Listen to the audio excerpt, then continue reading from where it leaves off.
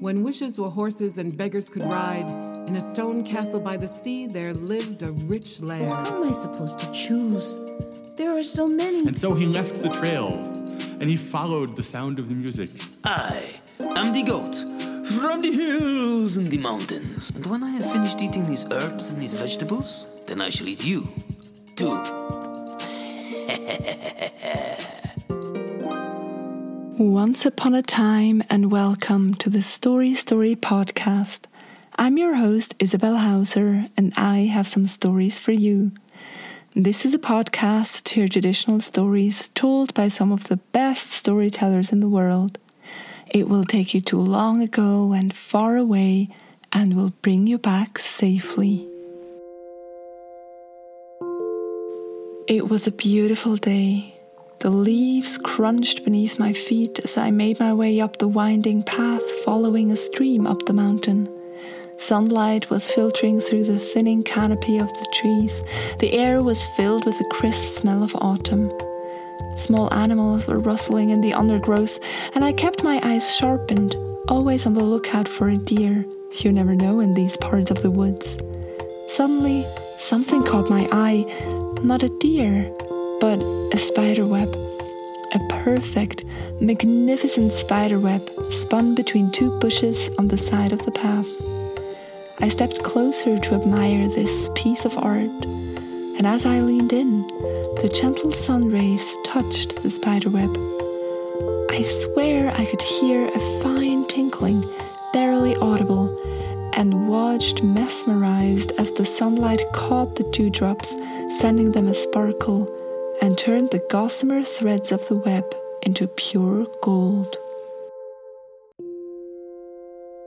The first teller for this episode is Liz Weir from Northern Ireland.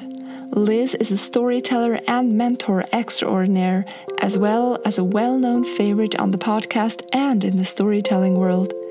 She has been telling stories for many decades and was appointed member of the British Empire for her services to the arts and education. I'm delighted to have her back on the podcast and hope that you will enjoy her telling the story of the fisherman of Loch Ness.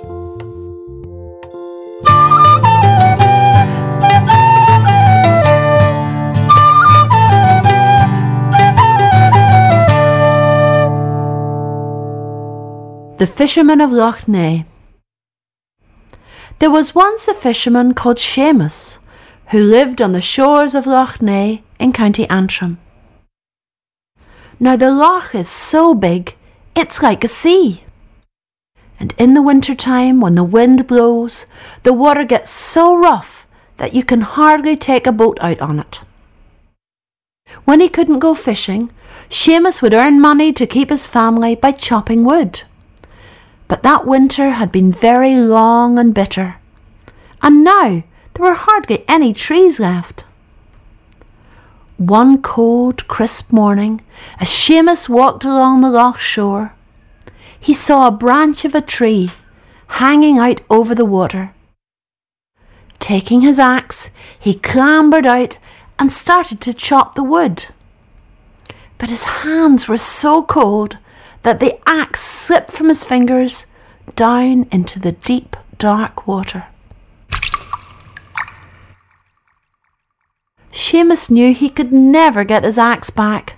The loch was too deep. How could he ever afford another one? He put his head down in his hands and started to sob. All of a sudden, he heard a voice say, "What's wrong?" Seamus looked in the direction of the water and saw a tiny boat, no bigger than one of his boots. Sitting in the boat was a little fisherman with a tiny fishing rod and line. It was a ferryman. "I've lost my axe," said Seamus. "Have you indeed?" said the little man. "Would you like me to try and find it for you?" "Oh, please," said Seamus, who always minded his manners. So the little man cast out his line, and within a minute he was reeling in an axe. But to Seamus's amazement, It was made of solid gold. "Is this your axe?" said the wee man. "No," said Seamus. "My axe wasn't made of gold." "I'll try again," said the little man. He cast out his line again, and when he reeled it in, there was another axe, but this one was made of silver. "Is this your axe?" asked the little man. "No," said Seamus. "Sure my axe wasn't made of silver." "Third time lucky," said the little man, casting out his line. Sure enough, when he reeled it in, there was Seamus's axe. "Oh, thank you, said Seamus, as the man brought his tiny boat to the shore. But when Seamus looked down, there at the water's edge were his own axe, the silver axe, and the gold axe. Seamus gasped. The little man turned to Seamus and said, "You are an honest man, and honesty should always be rewarded, Seamus." With that, the tiny fisherman disappeared. Seamus gathered up the axes. He went to the market. He sold the gold one and the silver one for a great price. And of course, the news spread all around the village. Now there was a man in the village called Michael, who was a bit sneaky, and thought this might be an excellent way to make himself rich. So taking an old rusty saw, he went to the same spot at the same time of day. He leaned out and pretended to saw the branch. But all of a sudden, Michael just threw his rusty old saw down into the water. Then he sat back, put his head in his hands, and pretended to cry big sobs, all the while casting his eye round and about to see if anyone was looking at him, which is a thing you should always do if you're pretending to cry. All of a sudden he heard a voice say, "What's wrong with you?" He looked up, and sure enough, there was the wee man. He was exactly as Seamus had described him, in a boat no bigger than a boot, with his tiny rod and tiny line. "I've lost my saw," sobbed Michael. "Have you indeed?" said the little man. "I suppose you want me to find it for you." "Yes." Michael didn't even say please. The tiny fisherman sighed. He cast out his line, and when he reeled it in, there on the end was a gleaming golden saw. Michael gasped. "Is this your saw?" asked the wee man. "Oh, yes, it is," said Michael. "Indeed it is not," said the ferryman. "You know as well as I do your saw wasn't made of gold." And with that, the saw, the ferryman, and the boat simply vanished into thin air. And Michael never saw any of them again. Seamus and his family lived happily from that day. As for Michael, he had to go and buy himself a brand new saw. And do you know something? It served him right for being so greedy.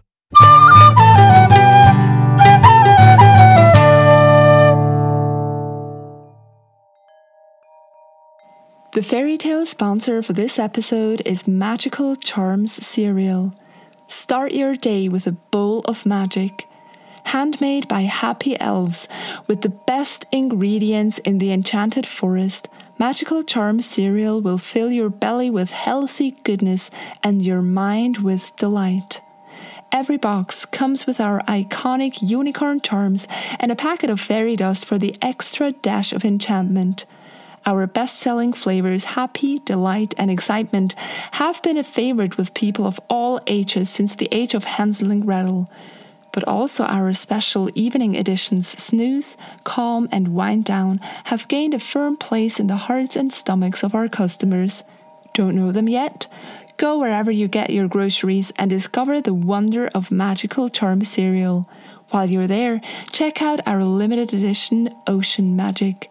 1 in every 100 boxes contains a real pearl for a short time only, not suitable for children under 3 years old. Magical Charm cereal. Treat yourself to everyday magic. We would like to extend a magical greeting to Keijo, who wrote in and said that she enjoys the podcast. Thank you so much, Keijo. We loved reading from you and are delighted that the podcast brings you joy. I hope that the next time you leave your house, that you will find a golden coin lying on the ground, or that you will get to play with a fluffy kitten, or receive a coupon for your favorite coffee shop or tea house in the mail. And just like stories need listeners to come alive, the podcast needs supporters. To become a supporter, join us at patreon.com/StoryStoryPodcast or StoryStoryPodcast.com and feel the plentiful magic for as little as $4 a month. We also love reading from you, be it a review on Apple Podcasts or an email to StoryStoryPodcast@gmail.com. Share your favourite stories, wishes, hopes and dreams. A colourful thank you to all the patrons who make this podcast possible. You are the rainbow sprinkles on our late summer ice cream.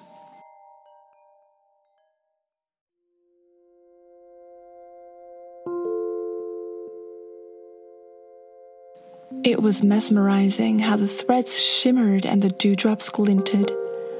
I reached out and my hand flinched back when the threads felt solid, like a hair of spun gold. With the impact of my finger, a dewdrop rolled off the web, tumbled onto the ground and disappeared among the leaves. Had the pure sunlight really worked magic right in front of my eyes? I debated with myself whether to lift the spiderweb off the bushes and take it home with me, but then decided not to. I would feel awful for the spider who had created the web, gone off for a dander in the forest, and would return to find its home missing, a home that it had worked so hard for. So I went home empty-handed, but filled with wonder. When I got home, I realized that I had forgotten to even take a picture of the piece of magic. It was too dark to return, and I resolved to go back the next day, which I did, only to find the spiderweb gone, as if it had never been there. Perhaps my experience was what they call the magic of the moment. The second teller for this episode is Priscilla Howe. Priscilla is a storyteller from Kansas who, according to one of her listeners, quietly but firmly conquers her audience's heart. She has been telling stories for many years in 14 countries and 4 continents. And this is her telling the story of Bucola.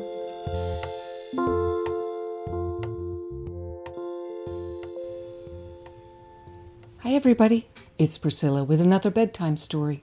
I want to tell you the Icelandic story called Bucola. There was a couple and they had a son and they had a cow.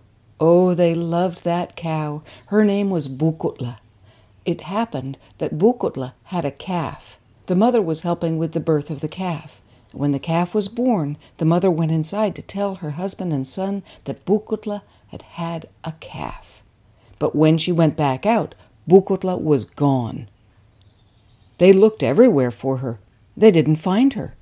Finally, the mother said to the son, "You go and find Bucola. Please, go and find our dear, dear cow, Bucola." She gave him some food. She gave him some extra shoes in case he had to walk a long, long way. And off he went. He walked and he searched. He searched and he walked. He walked and he searched. And finally he sat down to have a bite to eat and to change his shoes, for he had walked a long way.